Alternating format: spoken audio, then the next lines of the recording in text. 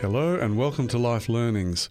I'm Barry Harker and my guests today are Simon and Kristen Zammit. Simon and Kristen are parents of Cohen and Elijah. Elijah is now 4 and he has a rare syndrome called Fanconi anemia. Simon and Kristen are going to tell us about the impact of this rare syndrome on Elijah's life and their family. This is the first time they have told Elijah's story publicly. Simon and Kristen are involved in supporting other families in similar circumstances. Theirs is a story of resilience and faith in God through the roller coaster existence of the past 4 years. Welcome, Simon and Kristen. Thank you, Barry. Thank you. It's lovely to have you here and to see you again. And thank you for telling Elijah's story. He's an amazing little boy and you've cared for him so well. But tell me what life was like before Elijah. Simon. Life before Elijah. Pretty normal. Life was normal. Trying to, pay the bills, all that type of stuff, going to work. Very normal life. We had complications with Cohen, with his condition, sort of getting to the nuts and bolts through that. Also, just life was very, very normal. So Cohen had some challenges too, Yes. didn't he? Yes. So at 28 weeks, you get some news. What was that like? Oh, it was devastating. We went to get an ultrasound because they said I was quite small for how far along I was, and they found out that his heart was a different way, like it was turned around a different way, and that he only had a single umbilical artery. And we didn't really fully understand the impact of that until they sent us to Brisbane, to maternal fetal medicine there, and we didn't sort of think anything too bad at the time. And then when we got there and they ultrasounded us and they said that they believed he had trisomy 18 and that we were literally told that he probably wouldn't survive much after birth, not long after birth, and that we'd have to go home and prepare for a baby that probably won't survive. And we were totally devastated, and we sort of were trying to console ourselves and hold it together, getting through all the people in the hospital and home. We were just absolutely shattered because we'd, lost 3 before, and this was, we finally, had another baby, which we were, it was a long time in between having Cohen and Elijah, and so we were quite devastated. And I just remember going home, and for that 2 weeks in between, we literally mourned him. And literally were ready that we were going to have a baby. We had to prepare ourselves. And then we went back 2 weeks later for another ultrasound and got a different obstetrician, and he said, no, that's not true, that they should never have given us that diagnosis, that we actually don't know what it is, that we will have to wait till he's born, but he doesn't believe it's that So condition. this is where the roller coaster started. Oh, absolutely. So you're up 1 minute and then you're down the next. I mean, they wanted to bring his birth on prematurely.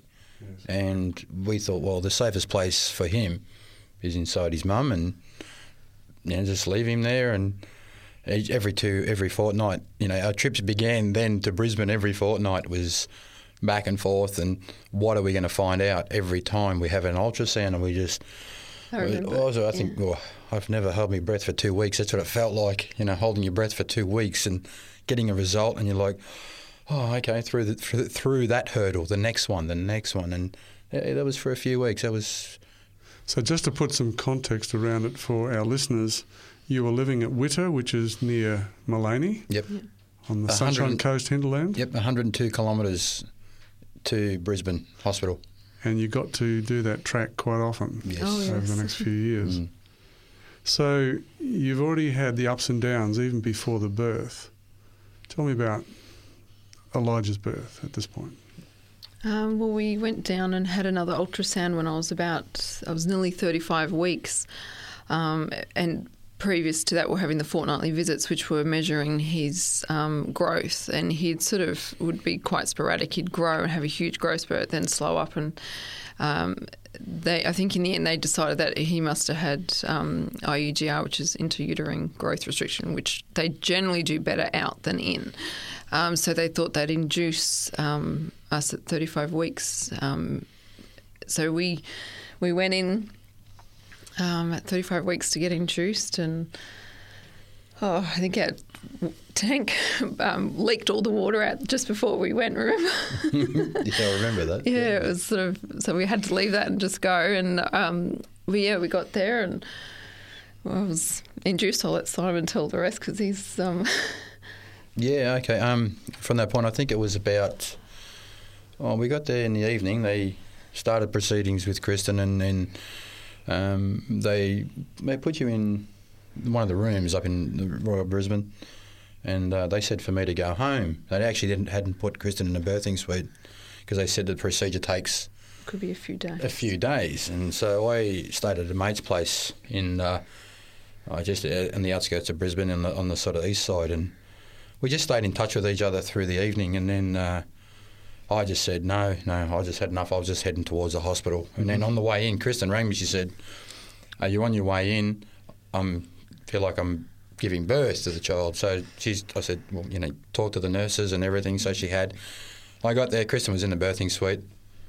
They actually didn't believe I was actually in labour. That's why we had the issue with Simon not being there, because I had had a previous child, but because I was so far not ready to have a child, they believed it would take a couple of days and a few inducements, but it didn't.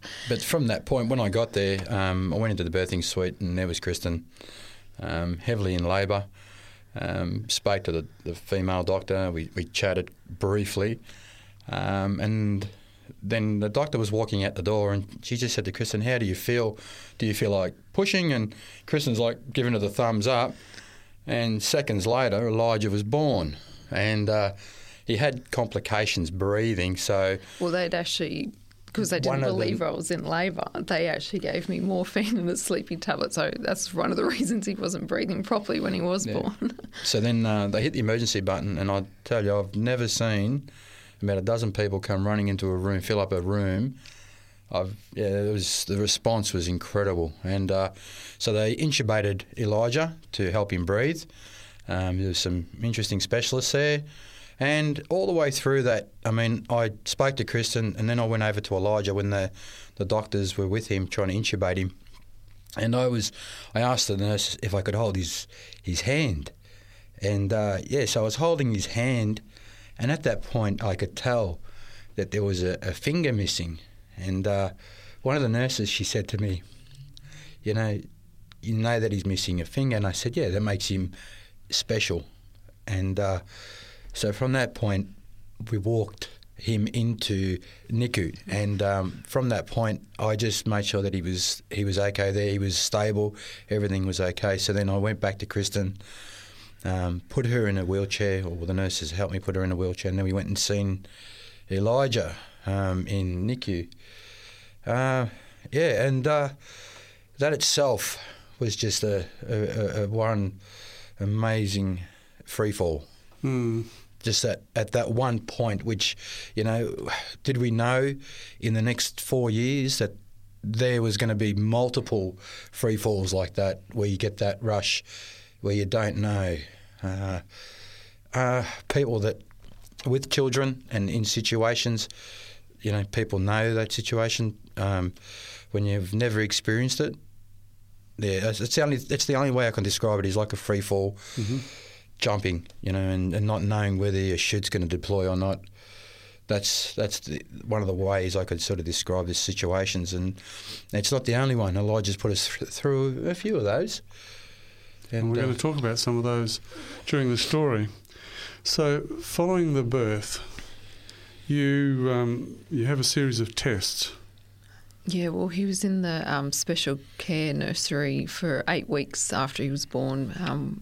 The first 4 weeks, they were actually trying to determine a diagnosis because they knew something was wrong. And the thumbs, because he was missing a thumb on one hand and the other one was it was a thumb, but it actually didn't work. So they knew that there was that was sort of the key to the genetic thing. So when we got the test back on that, they told us Fanconi anemia. And then they that was quite devastating. I still remember the meeting with that. And then after they diagnosed him with that, they also found that it was like every day they were finding something else wrong with him. Like he had shallow hip sockets, and they said, he may not walk or crawl. And then there was the radius, the shortened bone in the radius. His kidney, he's only got a kidney on the left side. And, and then we found out he was deaf, which we thought we knew one ear canal was closed and that his ear was small, but we didn't actually realise that he was actually deaf. And so he was severely to profoundly deaf.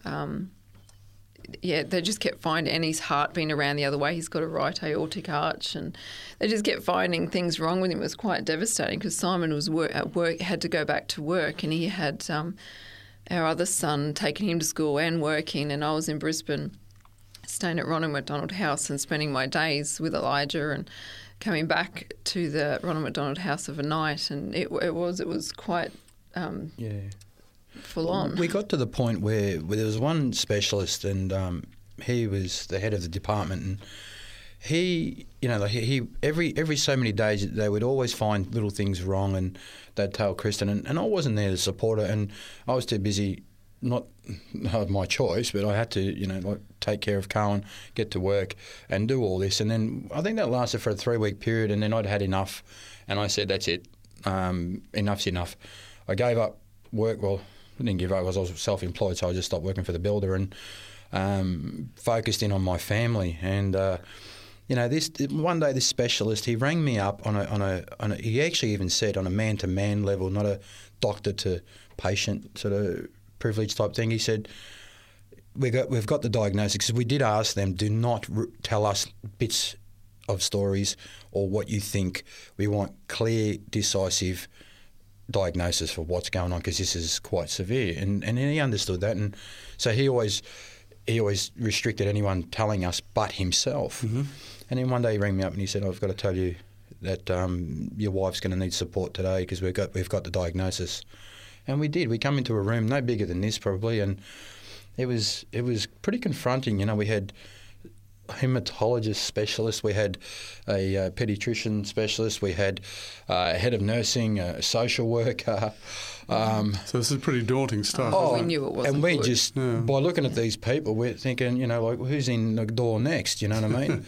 And it was only a small room, and then they revealed the syndrome to us, and the first questions that come out of my head was, is it fatal? And the hematologist sort of looked back at me like, wow, I thought, well, I want answers now, not like what we're going to prepare for. We've been through so many months of this already. Let's cut to the chase. You know what I mean? And we're not ready for it, but we'd like to be forewarned. And he said it can be. That was his exact words. Was yes, it can be. So and I remember saying to Kristen, I don't mean to be disrespectful. I do. I love the Lord dearly, but I did say to Kristen one stage, I want to see how good our God is. I did say this. I said, let's see how good our God is through this situation. And I was hurt. I was angry. It was emotionally just draining, and I always like coming up with analogies, as everyone knows I know. It was just. I just thought, why? I can't handle this. I can't handle it. Where am I going to find the energy? Where am I going to find the finances because I'm not working? Where am I going to... All these questions. And then the life as a father, and then you've got the question of, here's my boy, what quality of life is he going to have? And I mean, these are questions that parents do ask. Well, that's what worried us too, because, as a doctor, they have to give you worst case scenario, but we were having worst case scenario from like every specialist, and we were terrified as to what we were going to take home because, we already had Cohen who had huge speech delays, and he had low tone, and so he didn't walk till he was like nearly 3, and, even talking and just learning. So we're thinking, Cohen's got everything, and yet he's got those issues. How much worse is it going to be for Elijah? We were absolutely terrified to take him home because they told us, that he might be blind, that we wouldn't know until he was 2, and his deafness, he's not been able to walk. Oh, it was really terrifying. Tell me a little bit more just for our listeners, tell me a bit more about Fanconi anemia. Well, Fanconi anemia is, Simon and I both carry the gene. And when you're together, you have a 25% chance of passing it on. So Cohen didn't get that. But yeah, it's a 25% chance of passing it on. So we carry it. And if we hadn't met each other, we wouldn't obviously have that issue. But it's when you both have that gene that it passes on. But it literally is no DNA repair gene. So, yeah. I mean, it's quite rare, but in Queensland, Elijah's one of 2 children. Yeah. That's pretty rare in Queensland. Yeah, and we only just recently met the family. And we knew them, but we didn't know their child had them. We knew them for some time, and we'd see each other in the hall, g'day and hi, and how's your treatment going, blah, blah, and then mentioned Fanconi, and it was just like, yeah, well, like, and they knew of another child, but we didn't know, and they didn't realise it was Elijah. So Fanconi anemia is a condition where it's genetic. And there's multiple disabilities, but there's also... It doesn't affect everyone the same. Elijah's on the severe spectrum. Yeah. Same with his size, because, he's 4.5. He's only just hit 7 kilos. He's on the worst side of the spectrum. I mean, he's got all the multiple congenital abnormalities, whereas like the other child that we know, he's actually was diagnosed when he presented with bone marrow failure. They never knew he had Fanconi anemia. He was slightly smaller in stature than the other children, but other than that, he was like normal. No missing fingers. Everything was fine. So it just depends on severity. And one of the key things about Fanconi anemia is the possibility of blood cancer, isn't it? Yeah, bone marrow failure. Yeah. Bone marrow failure. And so you're facing these issues almost daily. Then you get this diagnosis, and things look pretty black. You don't know how you're going to survive economically because you really needed support at home. Yeah, well, he was on 3-hourly feeds. He had a nasal gastric tube. I'd breastfeed, and then I'd have to express and then top him up because he was having feeding issues because he had a stridor. And what's a stridor? Oh, sorry.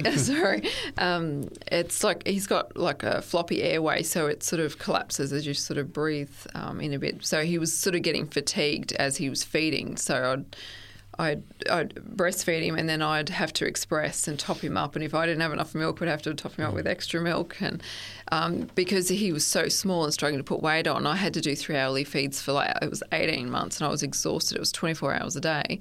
So Simon had to be there just to help because I had Cohen as well as Elijah. It was just, I was too tired. Tell me about his first operation. That was the vascular ring, wasn't it? Because his heart's around the other way. Apparently when a child's born, there's certain valves and everything, parts of the heart shut down and open up, all these type of things.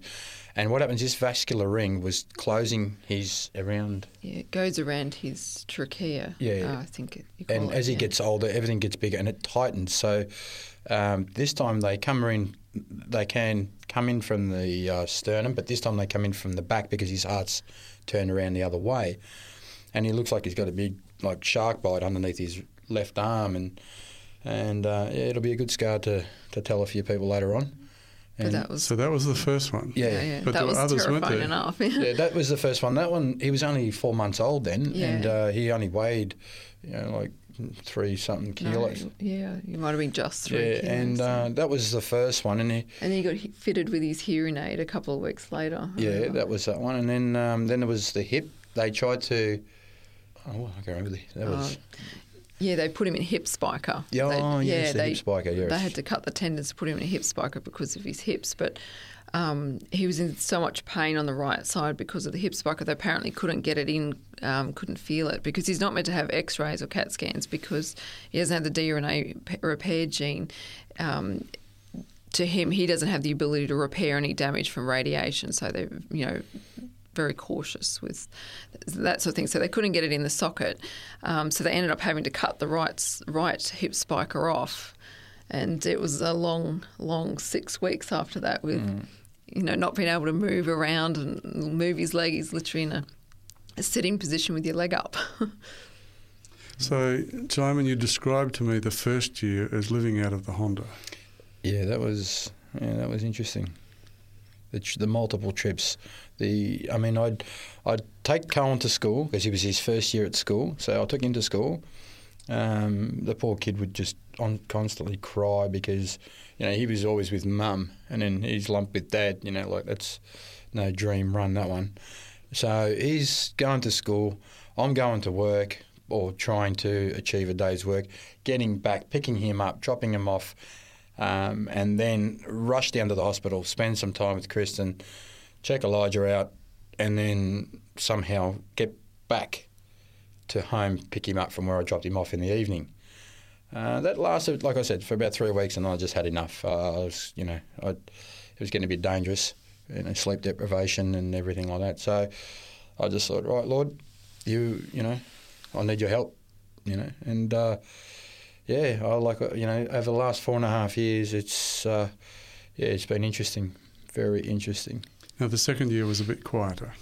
Yes, well, the first year we had multiple appointments with everyone establishing, trying to see where he sits in things, sort of thing. And establishing diagnosis. So we were doing sometimes it'd be 2 and 3 trips to Brisbane because everyone had clinics on different days. It was even sometimes 4. It was just incredible, and even overnight stays. And then we got to a point and we just said, he's doing okay. He wasn't in any danger. And we just started trying. We in a way, we really took control of the situation. We just said, hey, if he doesn't need it. Yeah. Can we back off? Can we reschedule here? Not that he was in any danger at this point. And then that was it. And then we just sort of started trying to have some of a normal life.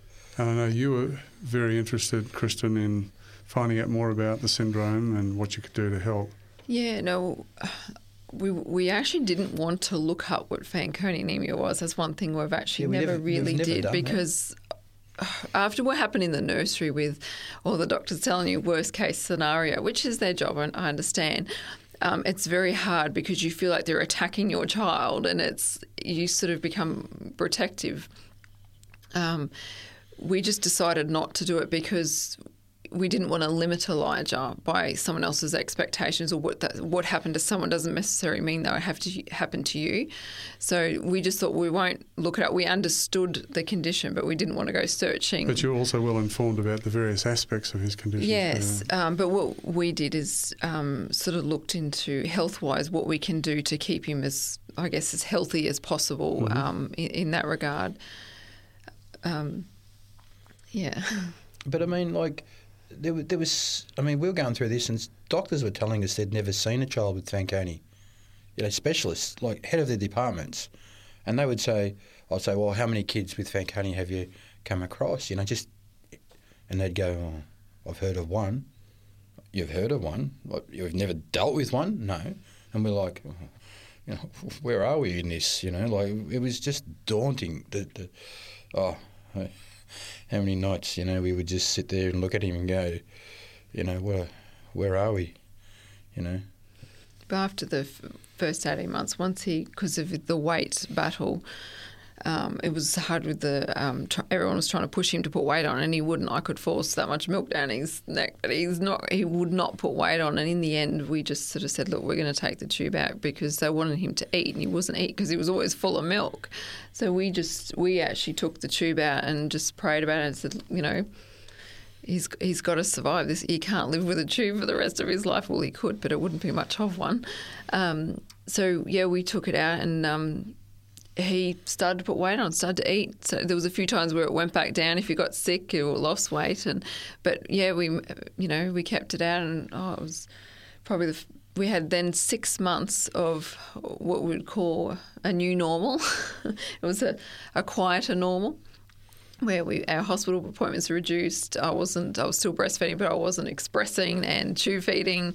So that was good. So we had 6 months of normality, and then in the August of 2013, I was meant to fly with the boys down for a break down to my parents. And Mum had come back with me, and we'd just been to Brisbane, I think, that day. We got back. It was Tuesday. Yeah, it was the Tuesday, that's right. And we meant to fly out on the Thursday. Yeah, no, it was the next day. Okay. Yeah, it was the next day we were meant to fly out, and I got a call from the paediatrician to say that Elijah's bloods hadn't come back good, which we'd actually had done a couple of days earlier or a day earlier, and that we needed to go to Brisbane, I think, wasn't it? Did we have to go to Brisbane? No, we went straight to Nambour because he needed a blood transfusion. Oh, that's right. Yeah, so they said it looks like he's possibly having bone marrow failure. That we had to go get a blood transfusion, which we did, which was a very interesting thing to see someone's. Yeah, it was quite confronting for me. I've struggled to see the blood of someone else in a bag going into your child. That was really interesting. But so that was the next roller coaster with Elijah was literally the year before his transplant was just every 3 to 4 weeks we were getting blood transfusions, going to hospital, getting transfusions. So he's transfusion dependent throughout that yes, year. He was from the August right through to the May the following year. He was having transfusions every 3 to 4 weeks. Also the infections that were Plus involved. also because his neutrophils, which are the things that protect you from bacterial infections, were very, very low. He was in and out. Every time he got a fever, we had to go to hospital. So he had, because he's got a single kidney, he got, I think, 2 UTIs. He had, so we were in and out of hospital all the time.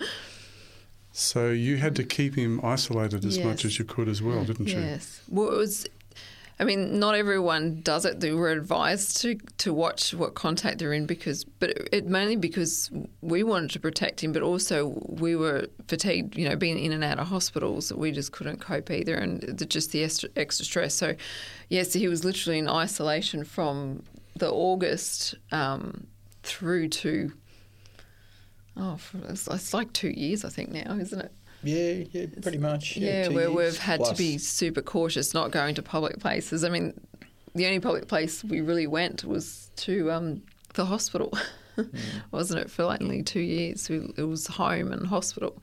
And Elijah, it's funny. Last night we stayed somewhere on the way down, and it was a hotel, like a motel, and we put him in the bed, and he goes, "Oh, are we at hospital?" Because there's all the white sheets, and he goes, "Is this my TV? And is this my?" But yeah, because he's so used to that environment, that's all he knew was hospital and home. That's literally been all his life. Actually, he's never really had much exposure. Tell me about the bone marrow transplant. Yeah, well, that was in the November. That's huge. Yeah, in the November before the May he had his transplant. The November they rang us up and said that he needs to have a transplant. And I think they booked it for the December, wasn't it? Yeah. No, January the 2nd.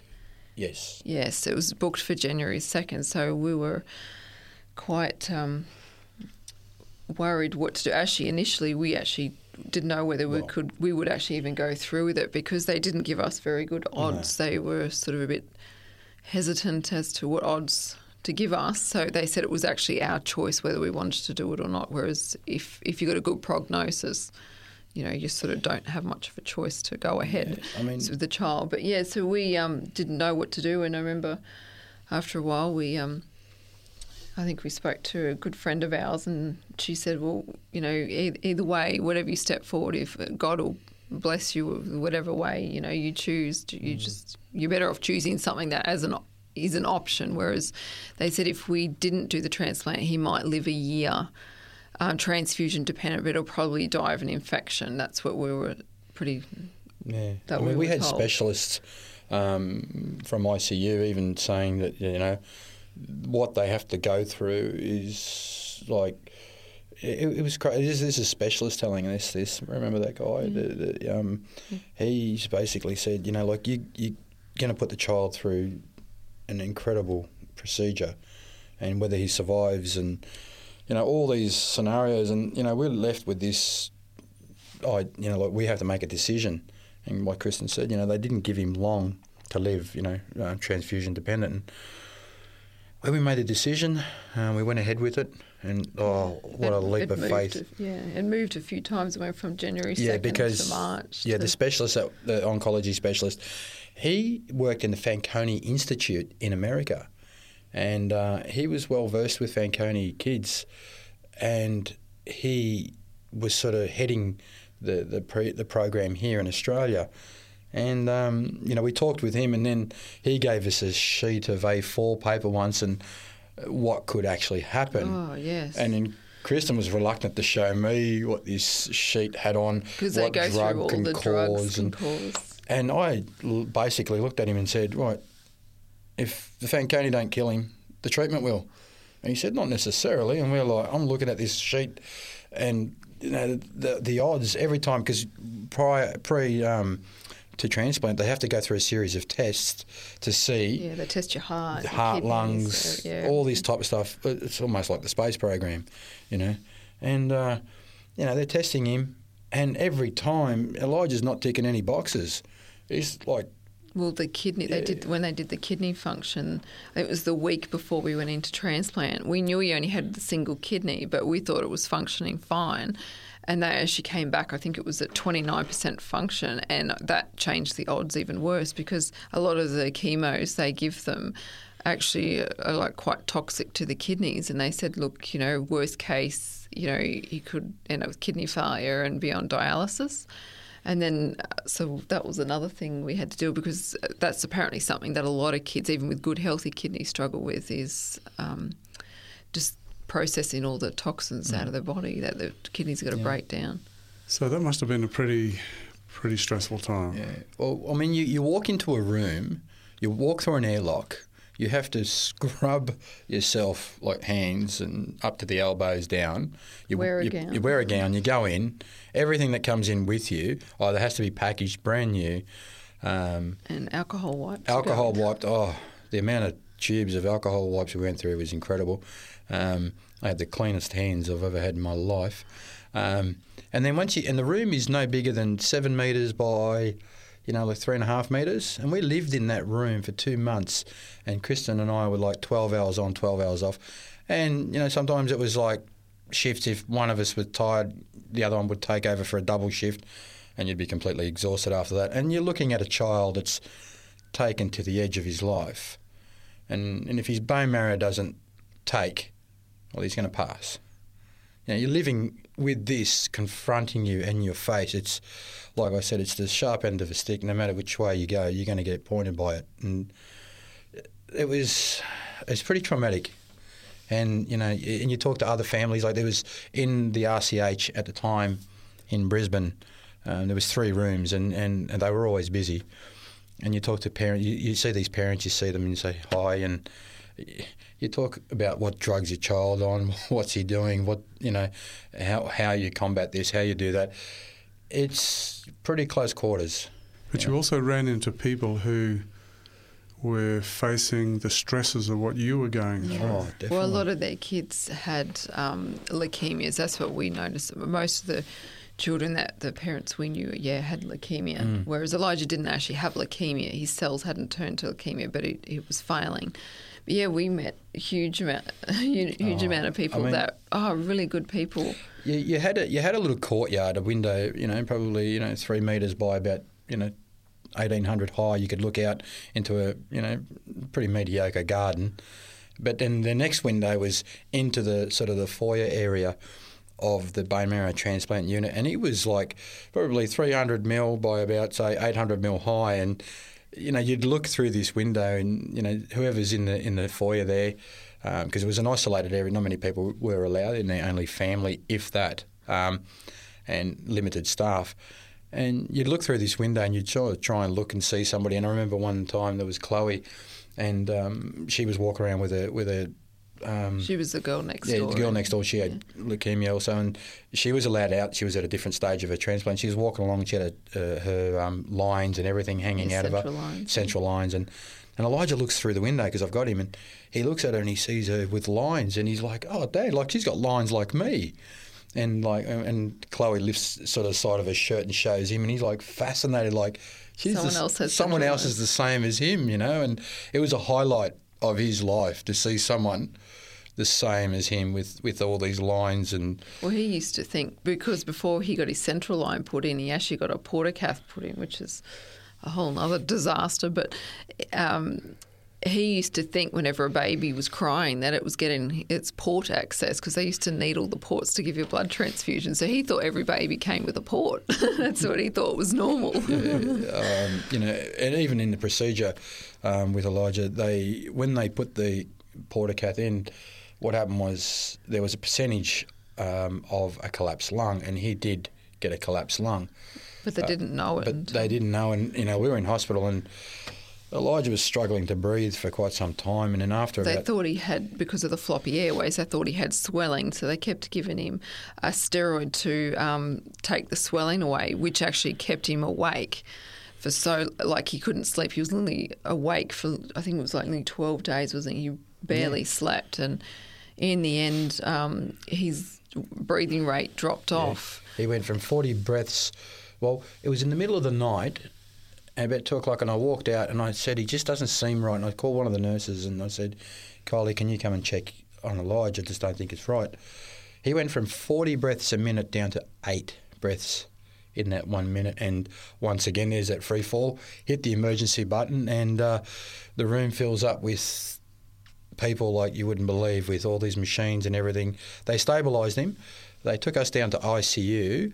We were in ICU. We're about half an hour out of a procedure where they're going to give him a tracheotomy. Not the tracheotomy, the scope. Oh, yeah. So they were going to do that procedure. And within half an hour of that, he actually stopped breathing. And they resuscitated him, and they kept in front of us while we were there, and in ICU, and they were bagging him to keep him breathing, to keep open the airways. And once again, at that point, we're in this small room with a specialist, and he's telling us about palliative care, and it's not worth it. Let the little guy go, and we were like. Well, they were concerned because if they gave him a tracheostomy, going through a bone marrow transplant, a higher risk of infection. Yeah, and all this. Yeah. And they didn't know. They said, look, we don't know what the problem is. We don't know whether he's going to come back or whether he's going to come back with a tracheostomy or what. Because he was exhausted too, not for sleeping for that long. Yeah, so they intubated him for 5 days, and then after the 5th day, they pulled the tube out, and they put him on high-flow oxygen, and he was fine after that. Yeah. Tell me about him today. Describe Elijah today. He's 4.5 years of age. He's full on, crazy full on. It's like he's making up for all the years he didn't feel well. He's just antagonises everyone. Cohen teases him. He's just, he's full of being, but happy. So happy. Considering what he's been through, you would never ever pick it. He's just happy. Isn't he so? He's probably the happiest person I know. To him, we only recently had to go to Brisbane for something, and he thought, because we're going to Brisbane, he thought we're going to hospital. And we said, no, we're going to go see someone else. And so we went, seeing the other people, and he, honestly, he's sharp, very sharp, full of energy. He's got a bone marrow that works. He's growing for the first time in a long time. He has... He's got a beautiful personality. Yeah. He's just so friendly and happy and just interested. He's very caring, I think, because of what he's been through himself. Yeah, even at at 4.5, he's very nurturing. And if anyone gets a cut, he gets his doctor's box out. It's got the most elaborate doctor's box you'll ever see. And it's not just one box, there's about 3. Yeah, and, he sets up all his equipment. The other day he was doing it to the dog, wasn't he? He had all his stuff set up for surgery on the dog, and she ran out the door. Didn't want part of that. He loves life. To him, there's nothing wrong. He just wants to get out. He hates being cooped up. Every now and again, he'll go, "Am I sick? I think I'm better." That's what he'll say. That's what his thing is. He thought that. Yeah, he's incredible. For what he's been through, and you look at him at this situation now. Unbelievable for what he's been through. And people, when you tell them, they look at him and they go, "Oh, well, how old's he?" And he's 4.5, and he'll walk up to him he doesn't not a care in the world. He'll walk up and he'll go, "Are you hungry?" That's his icebreaker. "Are you hungry?"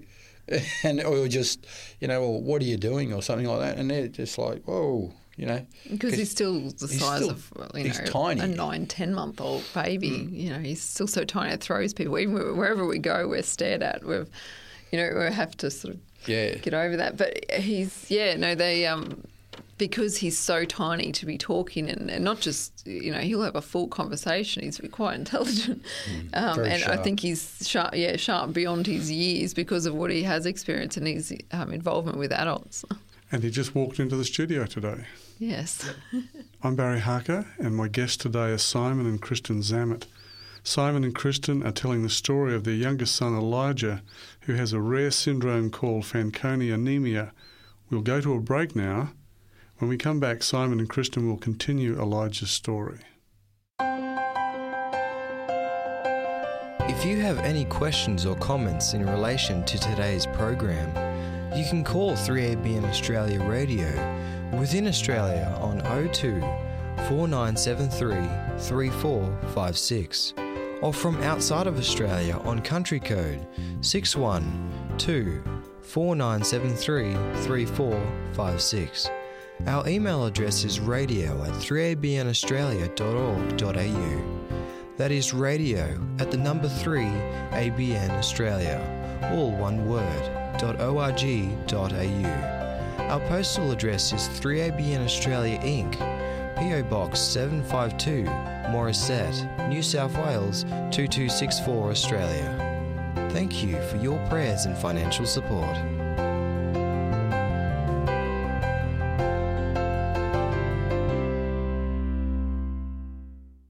If you've just joined us, I'm Barry Harker, and my guest today is Simon and Kristen Zammit. Simon and Kristen are telling the story of their youngest son, Elijah, who has a rare syndrome called Fanconi anemia. Simon, tell me a little bit about your background. I was born in Melbourne to Maltese parents. They migrated here after the war, separately. Dad came out first, and then Mum has an interesting life, a background. During the war, she was with her mum. She was born out of wedlock to a English serviceman, and her stepfather didn't want her around, so he sent her to a convent, and as you did in 1943, and she lived with the nuns of the Jesuit order, and she lived in a Knights Templars castle in Malta, and then she was a nanny for a UNICEF doctor and travelled the world. And then at the age, I think, of about 17, 18, she migrated to Australia. And, it was interesting. You listen to Mum's stories and even Dad's stories of the war and all that. Living in Melbourne, I got two, one older, one younger brother. Then at the age, I think, of about 23, I migrated myself to Queensland. And I thought, wow, the sun shines up there as opposed to Victoria. So it's been an interesting time. Where did you meet Kristen? I met Kristen at church. That's another story altogether. But the Lord is good. He's led me. Sometimes I've been willing, and a lot of times not. But He has a way of teaching me and showing me ways in life, and it's very, very interesting. Very interesting. Kristen, what about you? I was born actually in Gosford, and my family travelled a lot and we moved a lot. I spent a lot of my younger years in Stanthorpe, and then from Stanthorpe we moved to the Sunshine Coast when I was about 15. I met Simon at 16, and literally we've been together. I think we've been together 17 years now. I think, haven't we? Yeah. So, that's pretty much it for me. Okay. So, with those two different backgrounds, you have Carl and you have Elijah. Mm-hmm. What impact did Elijah have on your spirituality, your Christian experience, your experience of God? Wow. Huge. I think if we didn't have him, we would be different people. I don't even know. I think, if anything, having him actually brought us closer together as a husband and wife, didn't it? Definitely. the way that, as much as we hated it and we hated seeing our family go through what it went through with Elijah and we hated seeing him suffer, I would never ever change it, because I know that through it, it drew us closer to God. It made us more dependent on God, and it really increased our faith and trust in God. Like every time Elijah was, when he was neutropenic, we were going into hospital, and the fear would build up. Because you think, oh no, we're going to go through the whole packing and not knowing, and what are they going to do? And it used to overwhelm us. We'd get snappy with Cohen and with each other because we were all this fear. And I think God allowed that to happen to us, increasing our faith prior to transplant, because what we went through in transplant would need so much dependence on God that those hospitalisations leading up to it was like a faith thing. Each time we went in, we'd trust the God a little bit more and a little bit more, and it was we were the work in progress, because we were terrified initially, and we didn't trust God with Elijah. It's like we kept holding back, thinking we could protect him, but it wasn't until towards the end, just before we went to transplant, that we actually learnt to surrender Elijah's life completely to God. And that, I used to picture handing Elijah to God and going, he's yours, you take care of him, hold him in your everlasting arms. And it's the only way I could actually do it, because I kept wanting to grab him back and trying to do something better myself, which we just can't do. So you're really saying to me that Elijah's life, as difficult as it's been, has been a positive influence on you both? Absolutely. Definitely. Yeah. Definitely. And you've also had a positive influence on the lives of other people too, because you were coming across people in hospital who were in dire circumstances, the children and the families needing support, frightened like you are, anxious about what's going to happen next, not knowing what the future holds. Yeah. What opportunities did that give to you? It's like like I was mentioning in transplant, you'd see this little window where you get an opportunity where if Kristen took over a shift, and then I'd come out and I'd walk into the parents' lounge. And I remember one situation, there was a family, or just the father there, and he's got his hands in his forehead and he's just holding his head. And I said, "You okay, man?" And he's looked at me and he goes, "No." He was quite abrupt. And I thought, right, you've got some bad news, And I said, "Okay." I said, "Do you want to talk about it?" And he said, "My little girl at 10 weeks has AML leukemia." And I said, "Okay." And he said, "Oh," and then he just calmed down. It was like it calmed him down in this situation. And we started just chatting about general father things. And he said, "Oh, where are you?" And I said, "Oh, I'm in transplant at the moment." And I explained to him a little bit about Elijah's story. And then once I told him that, it was like a passage to be there, like a free ticket, if you'd call it, a pass to be in that arena, to be there. And he just opened up to me, absolutely opened up. And I asked him his daughter's name. It was little Matilda. And I said, I'll pray and I'll ask my church people to pray for you. And, and we talked. And when the conversation, he said, "Would you like to meet my wife and my daughter?" And I said, "Yeah, I would." I said, you sort of can't meet us because we're in transplant, we're in isolation type thing. So I met his wife and daughter and had a chat with them, and I just said I'd pray. And when I went back to the kitchen later on, there was another lady there. She was an Aboriginal lady, and she said, "I heard you talking about prayer." And I said, "Yeah." And she says, "Would you pray for my daughter also?" And I can't remember her name. And they were from up in Cairns. And the little girl, 4-month-old, she had cancer in the eye. She was having her eye removed. Mm. And every time I'd see her, she'd say, "Oh, thanks." And that's situation. That's just drop of the ocean to the amount of people that we've met and talked to. It gives you that opportunity to talk to people. Often ringing yourself and giving you the long list of names to pray for, for church and stuff like that, because it touched our hearts, because we knew it wasn't just us that was suffering. It was horrible. And I remember saying to someone, the angels must weep in those hallways with the hurts and the horrible things that go on there. And it's sad, very sad with what's going in there. So through all that sadness, you're still getting the opportunity to support other people. Oh, yeah. So through the most difficult circumstances that they're probably ever going to face. Yeah. Yeah. Well, we still keep in contact. We actually, Yeah. unfortunately, just went to A funeral. on Friday. Yeah. Unfortunately, one of the boys, 16, we kept in contact with Barbara. We spoke a lot, about Christ a lot to her, and we actually gave her a Bible, and she was reading it.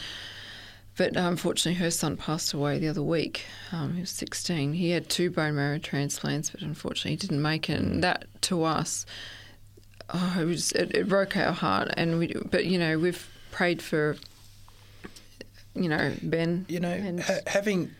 If you said to me, you asked me the same question 4 years ago when Elijah was born about the situation, honestly, I would have possibly been maybe angry. Why, God? Why this? Why that? And all these things. And then one night it became apparent to me that who are we witnessing to?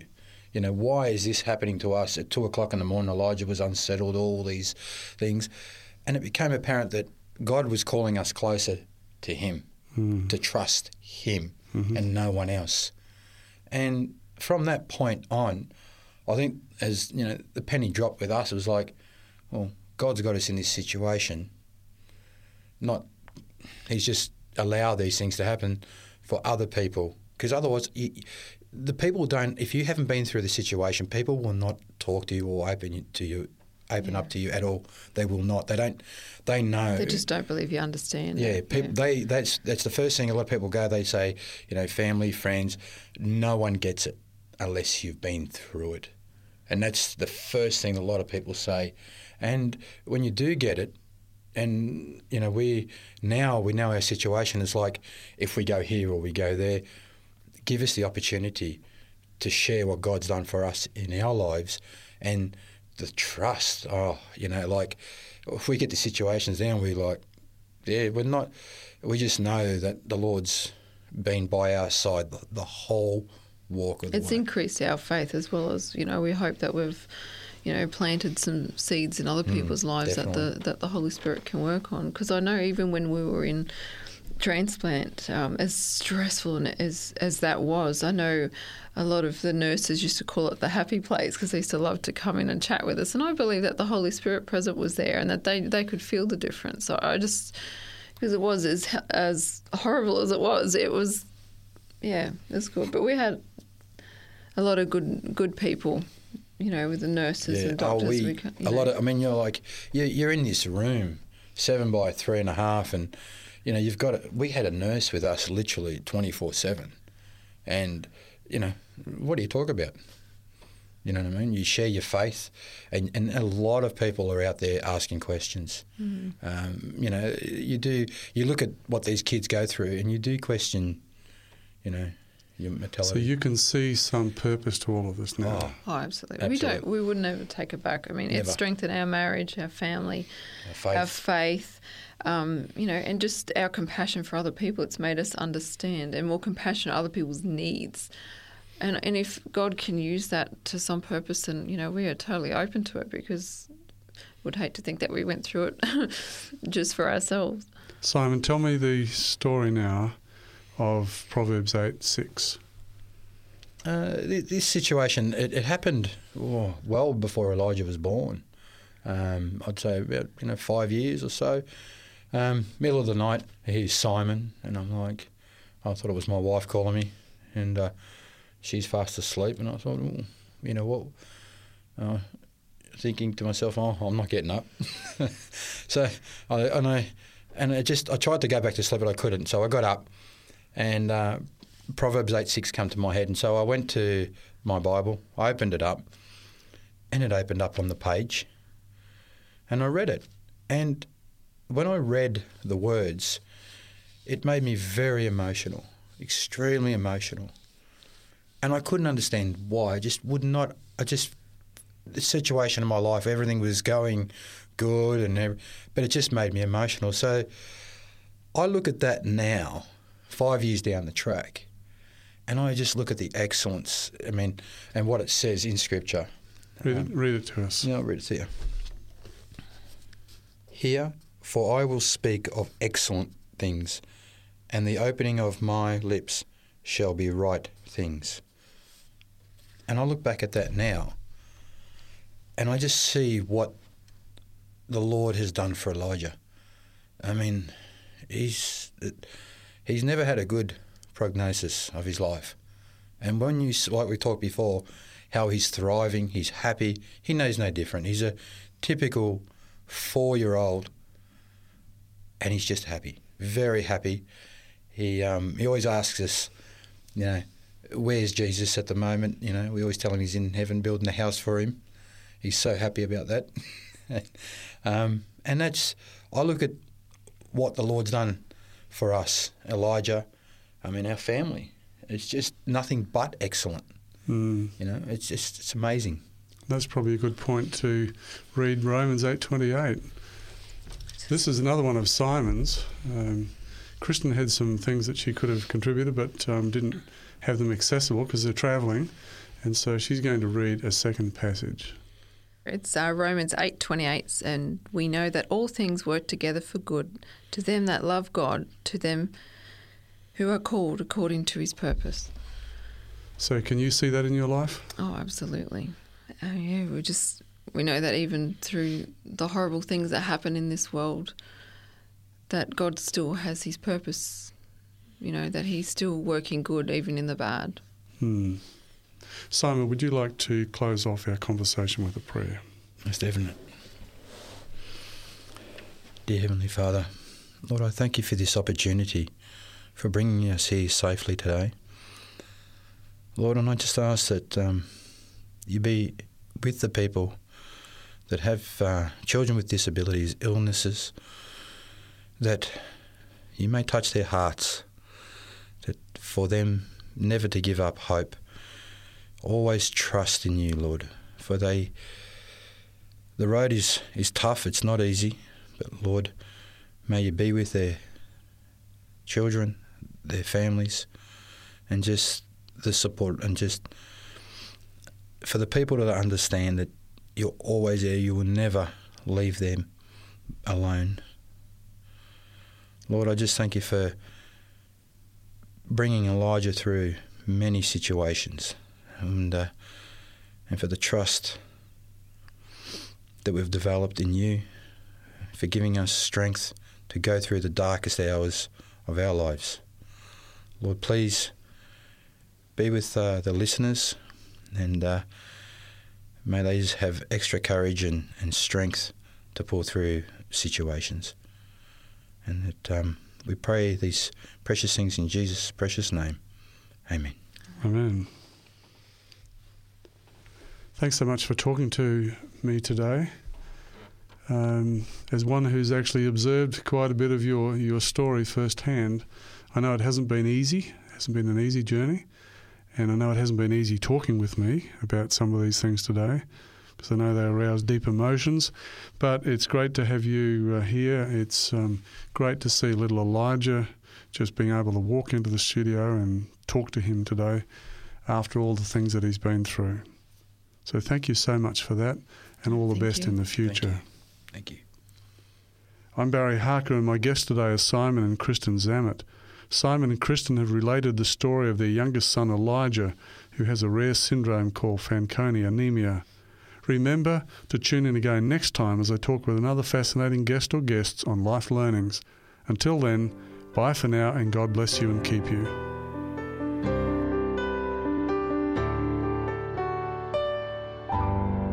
You've been listening to a production of 3ABN Australia Radio.